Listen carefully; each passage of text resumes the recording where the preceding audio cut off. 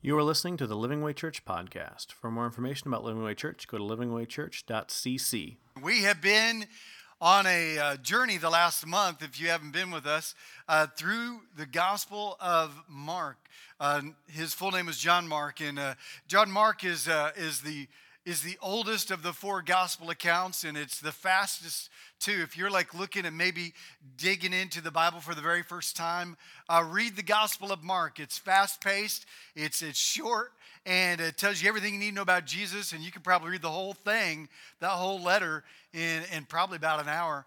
We have been looking at it in helicopter mode. We have been kind of flying over the big themes of the Gospel of Mark, and today it leads us to the biggest, most important event in human history, and that is the resurrection of Jesus Christ. The search and the cry of every heart walked the earth 2,000 years ago, and the real question is who is that man? Who is the man that we know as Jesus?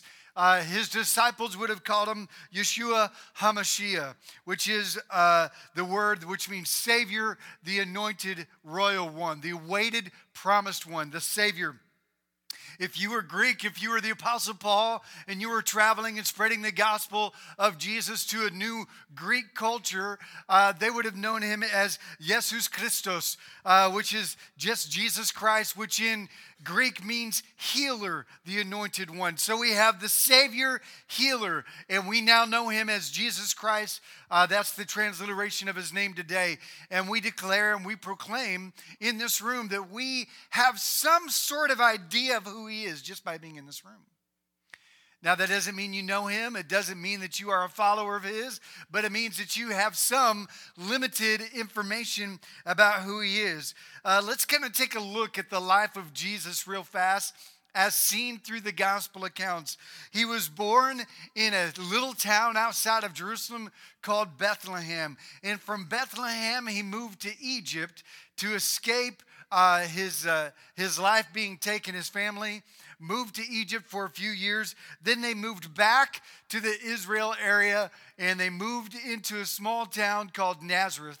And every year of his life, Jesus visited Jerusalem as they celebrated the greatest holiday of the Jewish nation, which is Passover. And at 30, Jesus' ministry began. And he moved to a small town outside of Galilee called Capernaum, where he traveled Galilee and Judea and shared the gospel story. It's known as the Great Jesus Tour. And from 30 to 33, Jesus toured Israel on 3 different tours. There's 2 Galilean and there's 1 Judean. And in the Galilean tours, there are over 55 events recorded in the gospel accounts over a 2-year period. And in the Judean ministry in that tour, there are 42 events recorded over that 1 year. And everywhere he went, miracles happened. Everywhere he went, eyes were open, ears could hear. And in many cases, the dead, they walked, they were brought back to life. Jesus ended in Jerusalem his massive tour, and his tour had come to an end. Now, what we're going to do today is we're going to walk through the very moment of that last 3 days. As he entered Jerusalem for that last time, he knew that his time had come to an end because he'd already told his disciples. There was no guessing what Jesus had come for. He didn't come to preach a message of just love each other, that everybody's okay. He didn't come to preach a message that you're okay. That's not the message of Jesus. This is the message of Jesus. In Mark 10:33, this is what he says to his disciples. He says, we're going up to Jerusalem, he said, and the Son of Man will be delivered over to the chief priests and the teachers of the law. They will condemn him to death and will hand him over to the Gentiles, who will mock him and spit on him and flog him and kill him. And 3 days later, he will rise. He's referring to himself. This was the plain, graphic, violent truth of what Jesus had come to do. He knew his mission was the cross. That cradle was just the beginning point to get him to the cross. In verse 45 of the same chapter, he says, for the Son of Man did not come to be served, but to serve and to give his life as a ransom for many. That word ransom is the idea that he came to purchase our freedom. You see, we're born sick. Every one of you has a disease that you're born with, and it's the disease called sin. And we are born with it, and we are dying because of it, and it is keeping us in chains and causing havoc in our life from the moment we breathe our very first breath. But Jesus, the cross was to purchase and to ransom and to break those chains of sin off of our life and its destructive habits in our life. He came to set the captives free. Here is the cross. We walked through the cross pretty vividly last week. He was betrayed by a friend with a kiss.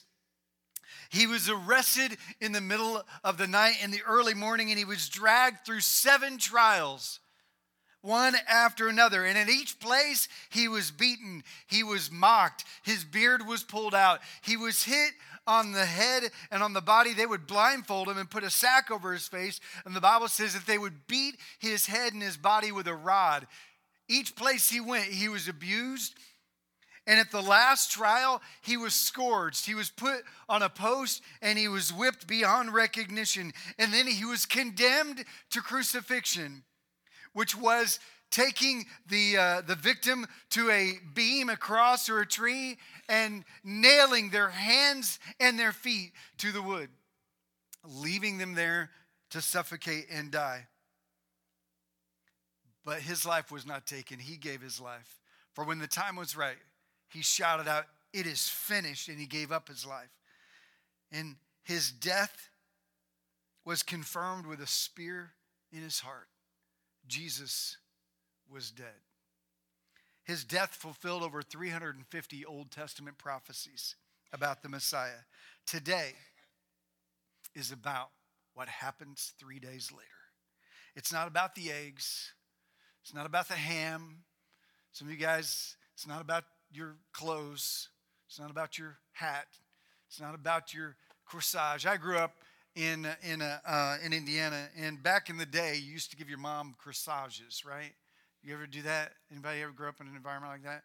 We used to give them out on Mother's Day and Easter, and or the hat. Anybody grew up in a culture where you wear a hat on Easter, big hat? Some of you, all right. There was the Easter hats. There was the Easter corsage, and I also grew up in an environment where you're like you went snazzy, right? Lurleen, she was so funny. She posted some pictures of a suit that she was trying to get Mike Walsh to wear. It was this beautiful pink suit.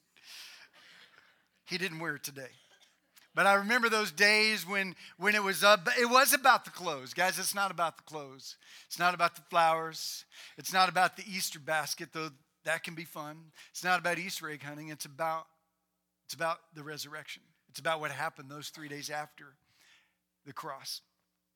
What if the tomb, however, wasn't real? Have you ever wondered if maybe this whole Jesus thing was a big hoax?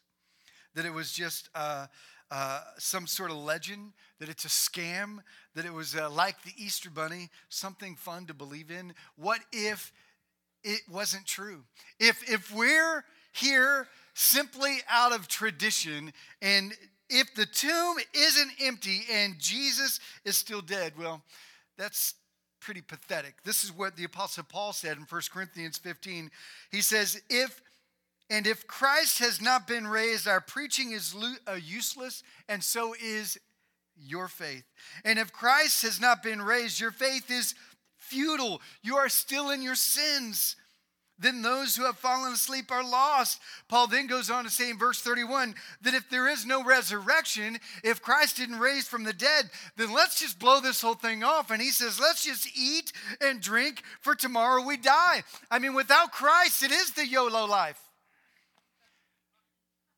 You know, it's like you only live once. That's true. If the tomb still has the bones of Jesus, then yeah, you only live for this life, and you need to drain it and soak it and wring it and get everything out and do everything and try everything, no matter what it costs you, because this is it.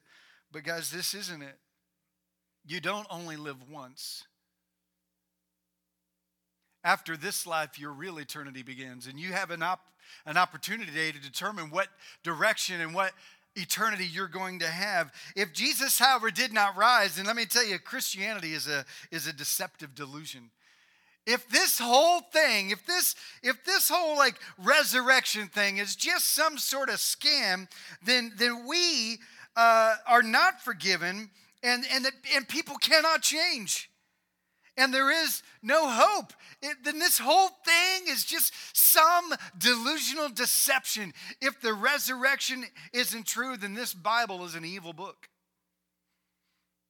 If the resurrection did not happen, then this book is evil, for it calls us to sacrifice ourselves for others and to resist a life of sin and to turn from destructive ways and turn to a new way of living. And if this is what we have to tell us how to live, and Jesus didn't raise from the dead, then this is an evil book. And if Jesus did not rise, then heaven is a mindless myth. It's just a pie in the sky hope. If Jesus didn't rise from the dead, then we're just biological globs wasting away, waiting to recycle.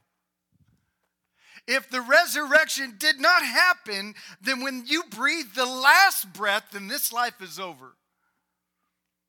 And your biology ends, and you return to the earth and the dust if the resurrection is not true.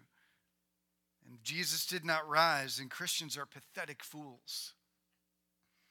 We're simpletons or charlatans missing out on life. But let's walk through that weekend as recorded in the Bible, in the Gospel of Mark, and let's see if it's true or not. On Friday night, as I said earlier, Jesus is crucified. He is dead. He said it would happen. His disciples did not understand it, but this is where the story picks up. In verse 40 of chapter 15, some women were watching from a distance the crucifixion. Among them were Mary Magdalene and Mary, the mother of James, the younger of Joseph, and Salome. These are witnesses to the crucifixion. In Galilee, these women had followed him and cared for his needs. Many other women, circle that, who had come up with him to Jerusalem were also there. And it was preparation day, that is the day before the Sabbath. So as evening approached, Joseph of Arimathea, that means he's from Arimathea, a prominent member of the council, a well-known witness, not a nobody, not just some person from the other side of town or the other side of Israel, but a well-known official, Joseph of Arimathea, was himself waiting for the kingdom of God, went boldly to Pilate, the government authorities, and asked for Jesus' body. Pilate was surprised to hear that he had already died, or that he was already dead. Summoning the centurion, a forensic specialist, he asked him if Jesus had already died. This centurion was an expert. He was a professional in killing people. And he asked, is he really dead? And when he learned from the centurion that it was so, he gave the body to Joseph. I want you to notice all the names that Mark uses. He doesn't just say some women or the leader or some guy took his body. He gives all names that could all testify authoritatively that Jesus was absolutely 100% dead. He did not swoon. He did not pass out. He was not drugged. He did not have a nap for 3 days. He was dead. And Mark is saying, here are the names. Go ask them yourself. His death was not a hoax. Mark confirmed his death with witnesses, a forensic report, and a legal declaration. There was no doubt Friday Jesus was dead. So on that Friday, Jesus was physically buried. The Jewish holiday and the Jewish traditions prohibit doing anything once the Sabbath begins, which is when sundown hits. So they were hurrying, they were flying to get it done. And this is what happened in verse 46. So Joseph, the Arimathean guy, he said he bought some linen cloth, took down the body, wrapped it in linen, and placed it in a tomb cut out of rock. Then he rolled a stone against the entrance of the tomb, and Mary Magdalene and Mary, the mother of Joseph, saw where he was laid. Joseph's grave was not some mysterious location on the side of the hill. It was not a place that would have easily been lost or mistaken. See, some people would like to say that either Jesus fell asleep or swooned or passed out and that he didn't truly die. But we know for a fact he did die. And then some might say that they just went to the wrong tomb, that they misplaced him, and that the tomb is empty because they went to the wrong place. No, this was a very specific place, a very well-known place, and it was a very prominent area of burial. He was physically buried. Day 2, the Sabbath, that Saturday, Jesus, his body sat dead in the grave. And on the Sabbath, there's nothing to do. You're not to do anything. So all they did was cry and pray. They waited. They were numb. I would imagine as reality began to set in, man, knots in their stomach, empty feelings of loss. The grave told them that it was over and that their dreams were buried with them. Now, if you've ever experienced the loss of someone you love, it is some of the most painful, gut-wrenching experiences you'll ever have in your life. I had lost my mother a few years back and my brother a couple of years ago, and I tell you, losing a friend that's as close as a brother, there is nothing more painful than the loss of someone you love.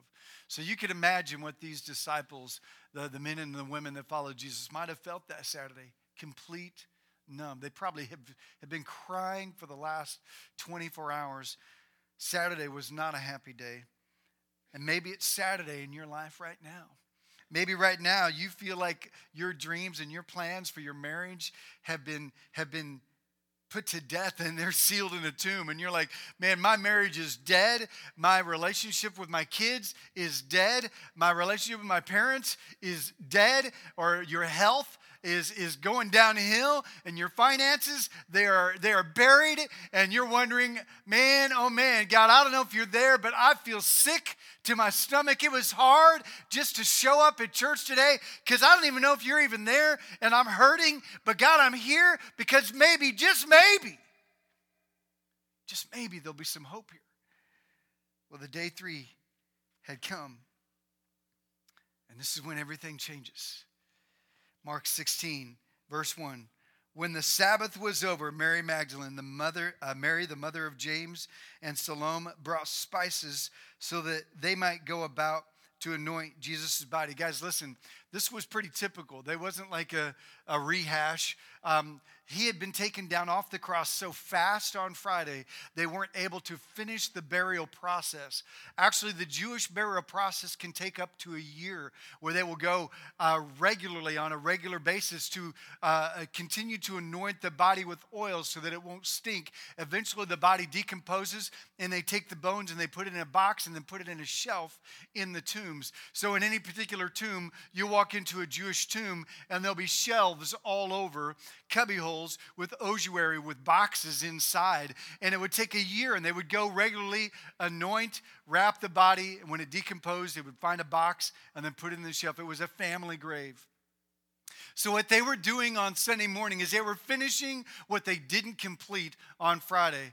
So they began to take the spices and the oils to finish what they were doing, and very early on the first day of the week, just after sunrise, they were on their way to the tomb, and they asked each other, who will roll the stone away from the entrance of the tomb? If you have your Bible, I want you to underline that. Who will roll the stone away? Perhaps that is your question today. Who will roll the stone away? Who will get rid of that barrier in my life, that addiction in my life, that demolition of bad dreams, that obstacle, that dead marriage, that lost relationship? Who will roll the stone away from my sickness, from that bitterness, from that depression? God, who will roll the stone away from my hopelessness?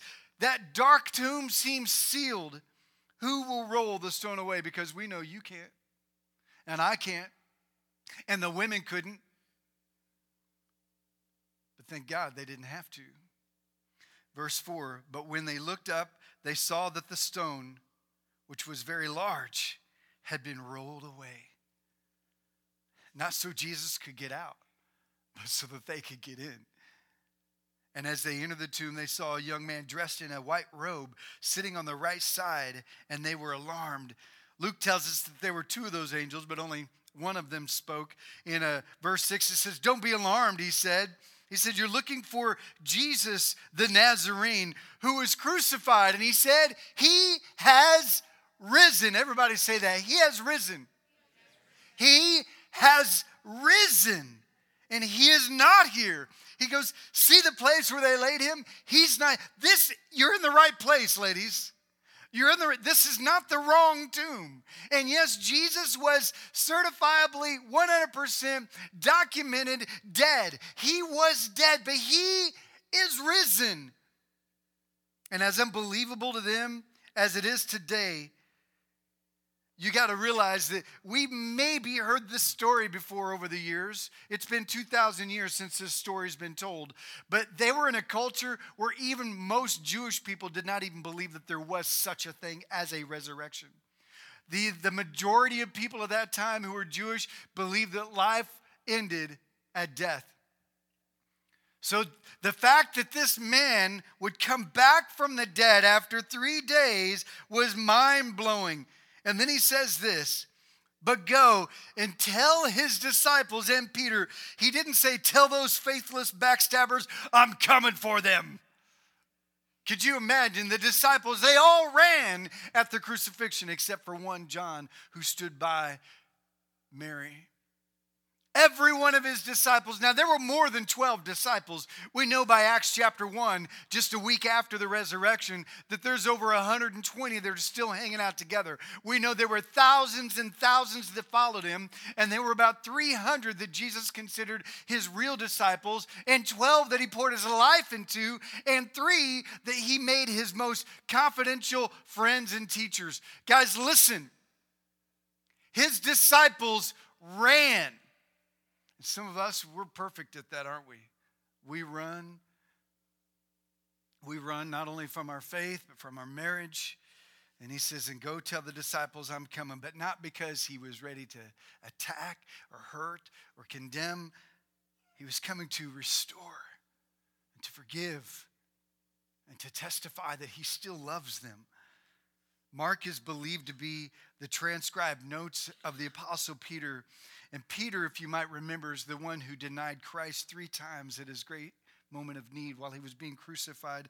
And I can imagine as he was telling Mark his account of the resurrection, and he said, "And go tell disciples and Peter." And I could see a tear running down Peter's face, a lump in his throat, as he remembers that Jesus had forgiven him. He says he is going ahead into Galilee. Ahead of you into Galilee. There you will see him. This news rests on eyewitnesses' firsthand experience and accounts, not on hearsay. He says, you will see him just as he told you. This was the plan all along. In verse 8, trembling and bewildered, the women went out and fled from the tomb. And they said nothing to anyone because they were afraid. Now, this is not saying that they did not run out and tell the disciples. It means that they did exactly what Jesus said, and they did not tell anyone, and they ran straight to the disciples. They did not tell anyone on their way. They weren't shouting in the streets, "He is alive, he is alive." They didn't tell anyone. They did exactly what Jesus said. Now, in many cases, that's the traditional end of Mark. That's the end. What we have after Mark 8 are different versions of the Gospel of Mark that were believed to be added years later. And they are basically a mixture of what the other Gospels in the book of Acts has wrapped up. And we're going to get to that in just a moment. But what a great moment here. There are different versions of the resurrection in 4 different accounts.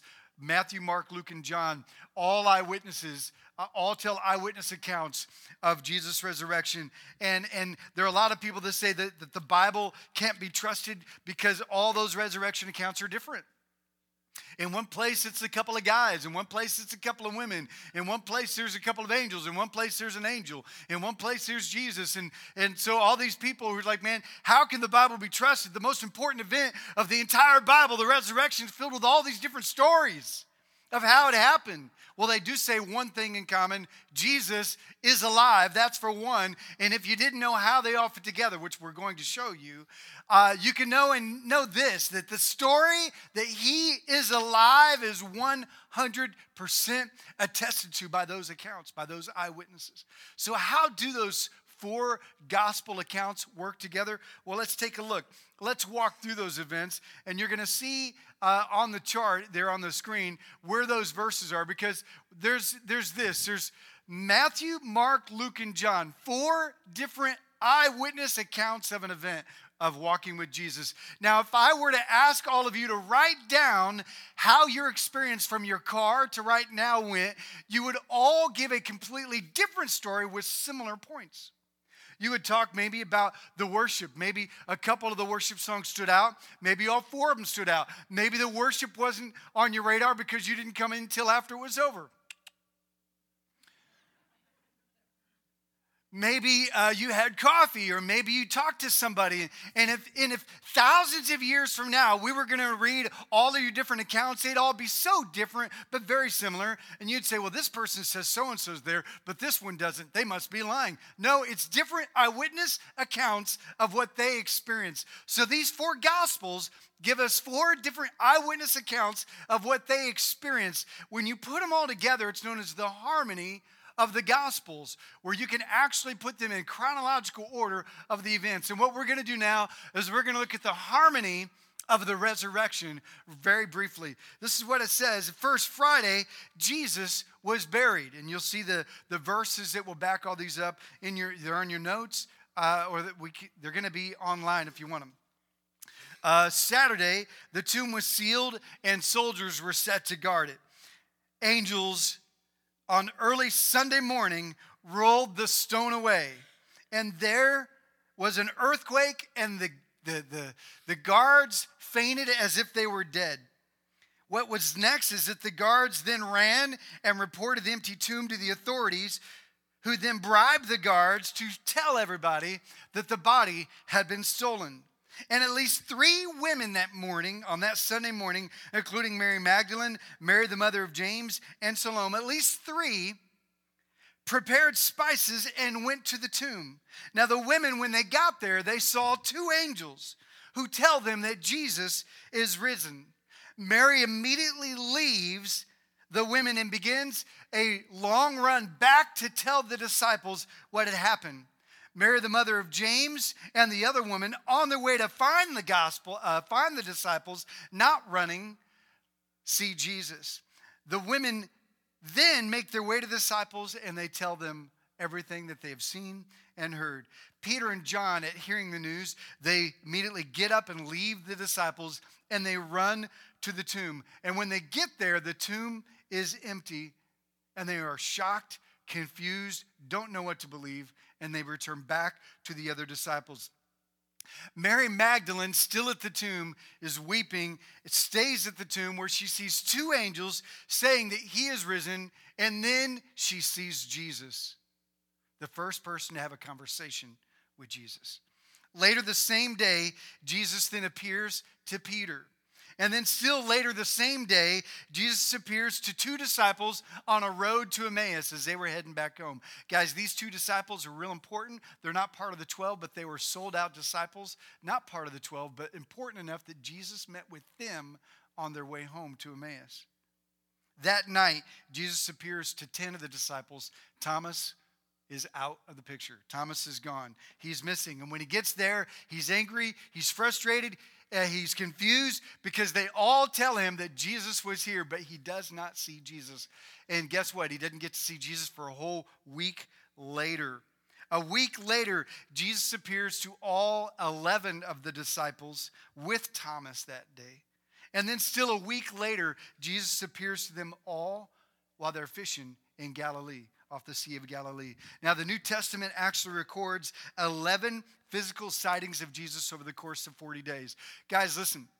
Next Sunday, I'm going to begin a 2-week message series called The Ascent. And what we're going to do for 2 weeks is we're going to look at the 40 days after the resurrection up to the point of his ascension into heaven. And there's a reason why he stuck around for 40 days. He was investing into his disciples. He was investing into you. Why was he here for 40 days? Why didn't he just rise from the dead, tell all his disciples to get out there? He spent 40 days with them, 11 accounts. What we're going to do over the next 2 weeks is we're going to unpack the mysterious, rarely ever talked about 11 moments of Jesus' life after the resurrection, before the ascension. Join us. It's going to show what God's plan for your life and my life is. So the crowd showed up, and they still show up today. I need 4 volunteers, real quick. 4 volunteers who can come down here. Okay, Ryan. Okay, Sean. JT. I need another person. Lauren, come on down. All right. There are crowds that show up. Just come on down. Been kind of funny if someone was down there just made their way through all the seats. Just right on down. All right, you guys stand right up here in the front. All right, you're gonna represent the 4 types of crowds, the types of people that follow Jesus. There were 4 types of crowds that followed Jesus then, and there are 4 types of people that follow Jesus today. And what we're going to do is we're going to go piece by piece through each one of them, and I'm going to give you guys a few things. All right, so the first crowd is found in Mark 11. Actually, you see this all through the Gospels. In Mark 11, as Jesus entered Jerusalem for his last time, that final week, we call it Palm Sunday, the people were shouting, Hosanna, Hosanna, glory to God in the power. By the way, Hosanna means you got the power, do something now. That's literally what it means. So they're saying, you got the power, make things right. You got the power, make things right. It sounds like some sort of chant on the street, doesn't it? That's what they were doing. Thousands of people were at that west gate as Jesus entered, shouting, you got the power, make things right. You got the power, make things right. Hosanna, Hosanna, glory to God, you got the power. Make things right. Save us now. So this is the first group of people. They're the people who basically say, what's in it for me? And you bring your bag of things you want to get from Jesus, but not just any bag. Let me see if I find that zipper. This is the kind of bag that these people like to bring. They like to bring the big bag. So what I want you to do, I want you to hold this just like that. All right? Because this is the first group. The first group says, what can I get out of this whole God thing? What can I get out of Jesus? What is in it for me? You know, today we have people that are in church, that are in following the whole God thing for the very same thing. God, just give me what can I get? Money, blessing, healing. God, I'm in. You got the power, make things right. You got the power, make things right. There are a lot of people that follow Jesus for the Hosanna. But here's the sad thing, is just a few chapters later, in Mark 15, the same crowd, just 5 days later, that were shouting, you got the power, make things right, began to shout, crucify, crucify, crucify. Because here's the deal with these people. As fast as they call on him, they turn on him when life hurts. You see, this is the group that says, I know enough about Jesus to want him on my side. But when life gets painful, this person is left disappointed and frustrated and confused because they are just looking for what's in it for me. Here's the second person. The second person is, before I get your props, is found in Mark 11, and this is the Pharisees. The Pharisees, by the way, went everywhere Jesus went. The Pharisees, the scribes, the Sadducees, who didn't believe in the resurrection. That's why they were so sad, you see. And these guys followed Jesus. They were part of the crowd. Everywhere Jesus went, there was a crowd. And these guys, man, they loved knowledge. So I got some books for you here, okay? Hold on a second. Let me tell you what I got. I got Donald Miller, because you're hip, okay? And because you're a hipster, and that's like you got a cool Christians read Donald Miller. Here's The Bible is History. Here's Guns, Germs, and Steel, The Fate of Human Societies. I like that one. Here's a book, The Norton Anthology of World Masterpieces, because you are well read. And, you're a smart leader, so you're stronger than you think, the power to do what you feel. And Dictionary of Cultural Literacy. And, of course, one of the great Bible commentaries, the Clark Bible Commentaries. Here's a book on Revelation because you're so prophetic.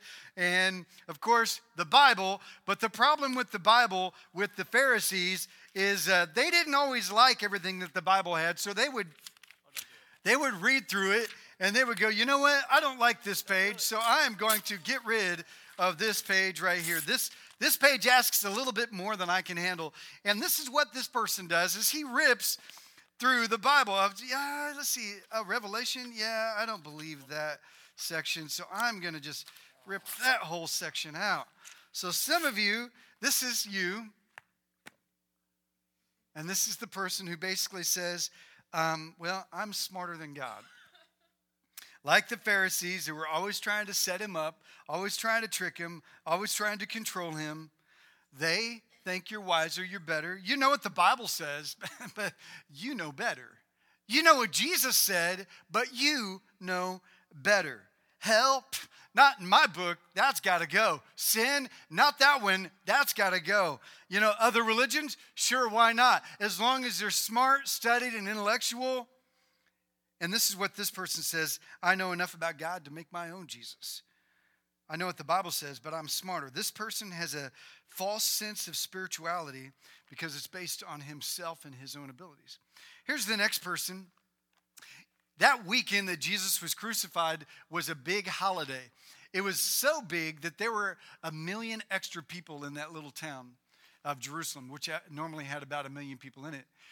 So the city was packed. The suburbs were packed.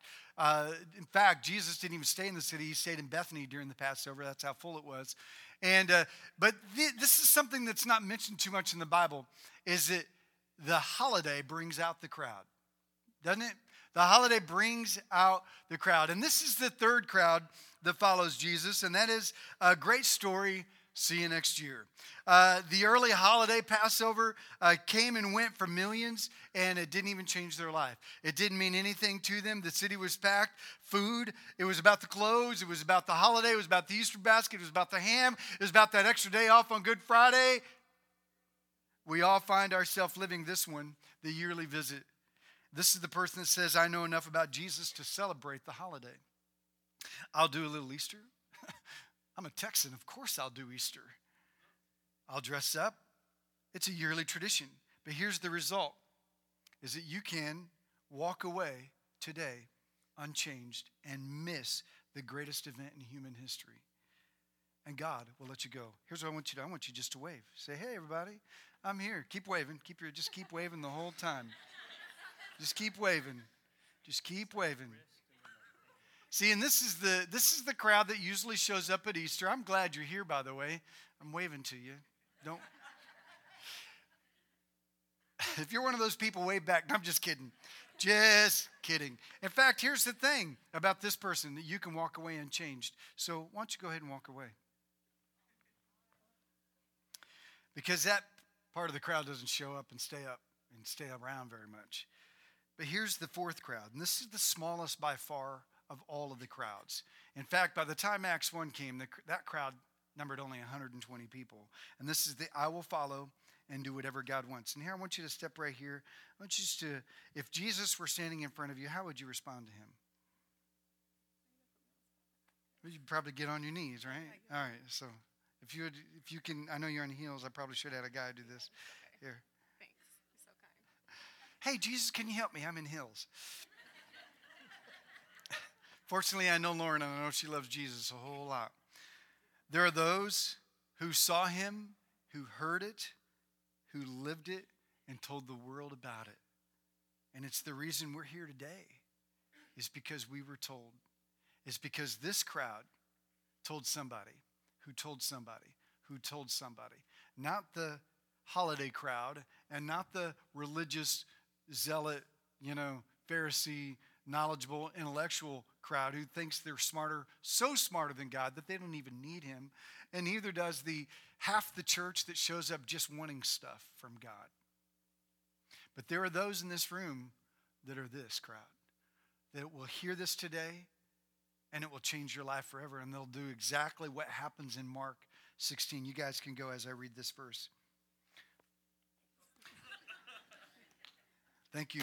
Mark 16, verse 9 says, when Jesus rose early on the first day of the week, he appeared first to Mary Magdalene, out of whom he had driven 7 demons. She went and told those who had been with him and were mourning and weeping. When they had heard that Jesus was alive and that she had seen him, they did not believe it.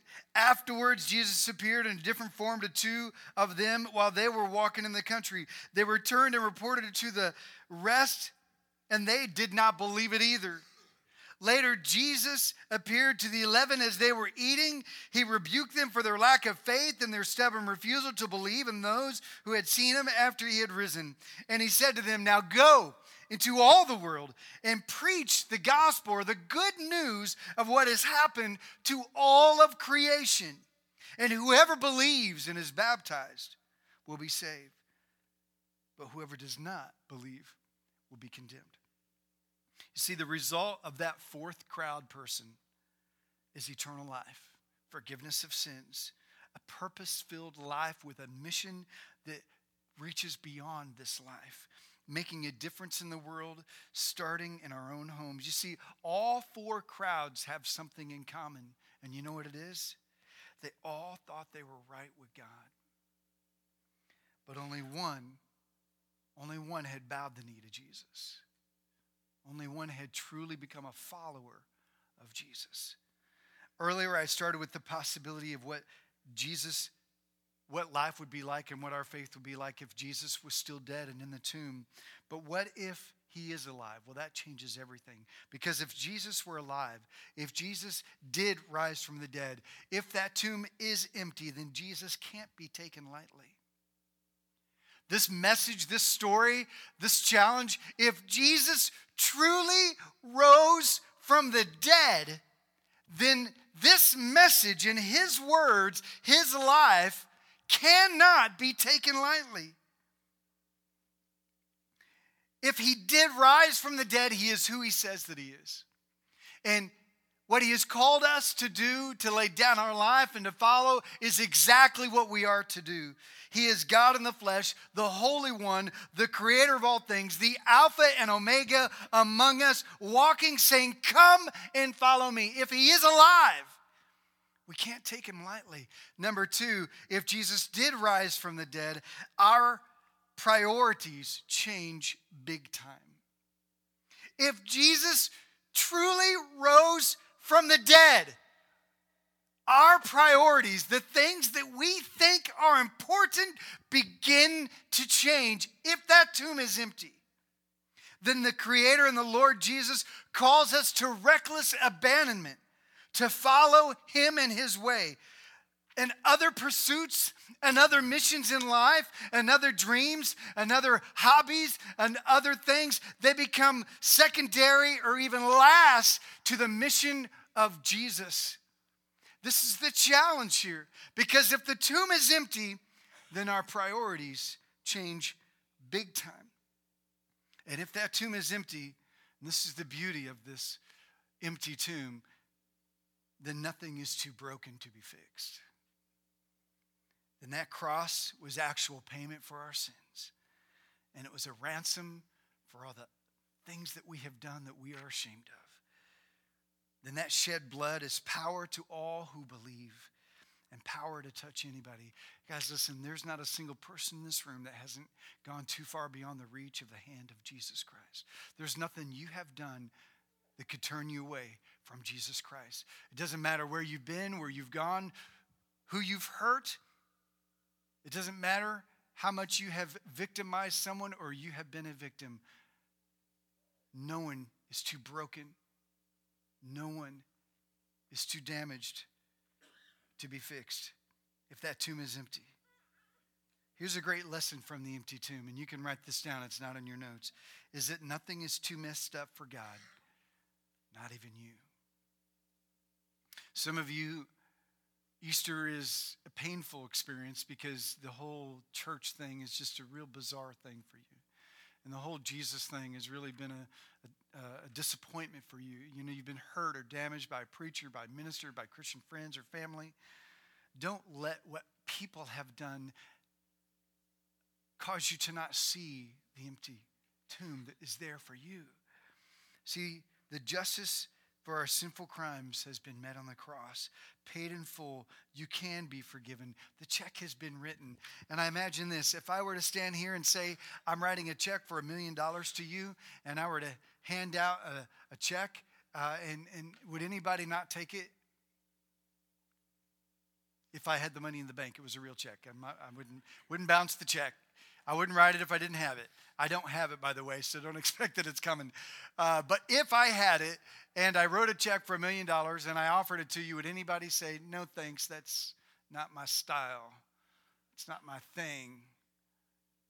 I'd rather live paycheck to paycheck. I'd rather struggle. I'd rather be frustrated. I'd rather work this wonderful job that I have. You can still work the job, by the way, and take the $1 million. Here's the point. You wouldn't say no to a great gift. Guys, the check has been written, except it was written with the blood of Jesus Christ. And he signed it with an empty tomb. And now he's handing it out saying, who wants the greatest riches the universe has ever offered? Sins forgiven and eternal life. Some of you are going, no, that's not my style. Well, I'm sad for you. Because God loves you and I love you, and I don't want to see you walk away from here today without cashing that check.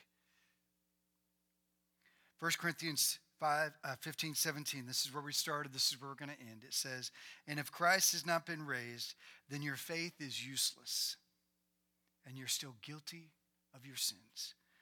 Still unforgiven, still guilty, and due punishment. In that case, all who have died believing in Christ are lost forever.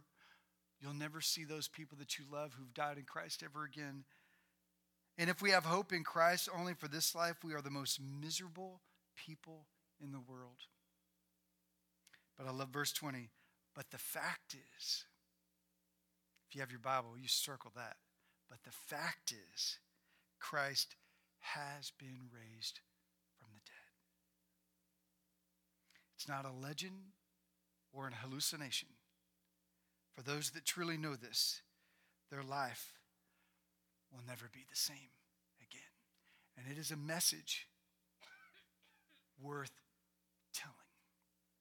I'll play this video right here, and then I want to come back and I want to pray for you.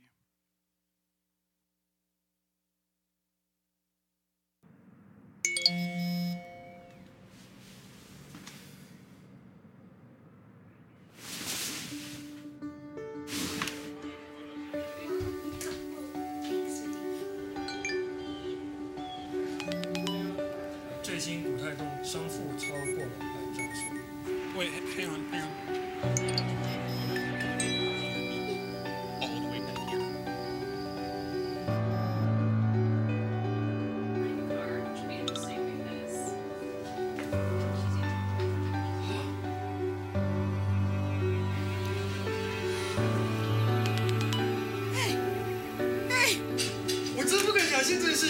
Dude, no way! I told you! You're not gonna believe what just happened.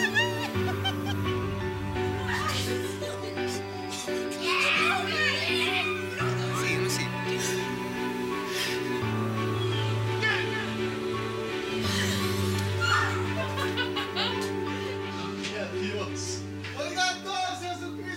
Long ago, this is what they felt like when it happened. And today, it's how we should feel too. Because what it meant for them, it means for us.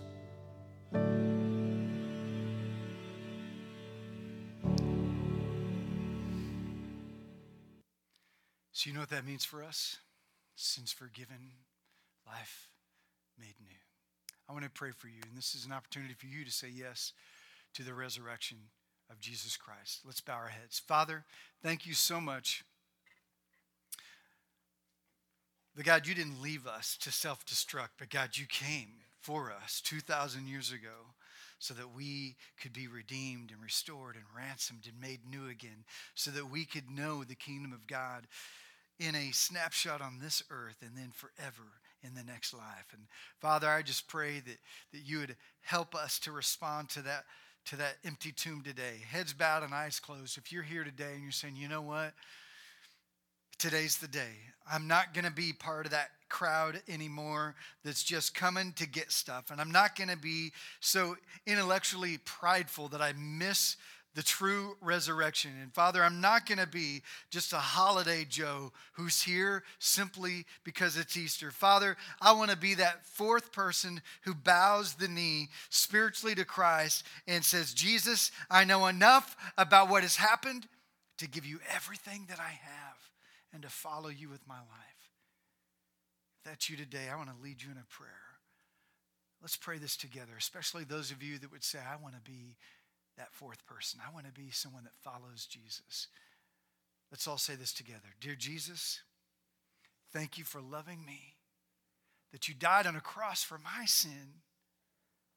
Wash me clean. Forgive me. Come into my life. Fill me with your Spirit. I will follow you the best I know how. Show me how. I give you my life. In Jesus' name, amen. If you could keep your heads bowed right now, and if you prayed that prayer, maybe for the first time or as a fresh start, could you do something for me? I'm not going to have you come down, but I am going to have you raise your hand and keep it up because I want to pray for you right there in your seat. So if you could say, you know what, that was me, fresh start today for me. Go ahead and raise your hand and keep it up. Amen. Hands everywhere. Say, you know what, that's me. Hands up everywhere. Thank you, Father. God, I pray for those that have their hands up.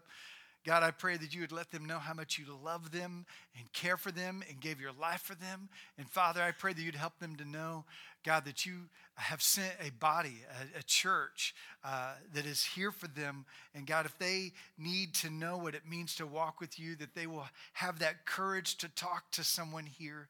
And Lord, that they would have the courage to talk to our pastors and myself or somebody on our staff. And God, I pray that you would just let them know that you love them and that their sins are forgiven. God, we welcome them into the kingdom of God. Thank you for your grace, which is able to cover all of our failures. In Jesus' name, amen. Amen. I'm going to ask you guys to do something as Sean comes up, and we're going to continue a time of worship with the time of giving. There is in your worship guide a connection card. If you prayed that prayer, fresh start today was a great moment for you, then could you fill out that card? At least give us your name and your email address. I'd love to send some things to you. I'd love to encourage you and to help you to get to the next place in that journey. Our walk with God begins, but it does never end. I mean, it's the beginning and it's a journey. So I want to walk that road with you. And so fill out that connection card. And next week, we're going to talk about those 40 days after the resurrection. What really happened and why did he do that? And why is it important for us? It's going to unlock the key to your future. So that's next week, and look forward to seeing you. Thanks for coming this Easter. We love you. God bless you. Thank you for listening to the Living Way Church podcast. If you enjoyed this message, we hope you come visit us in Garland, Texas. For directions and more information about the church, go to www.livingwaychurch.cc.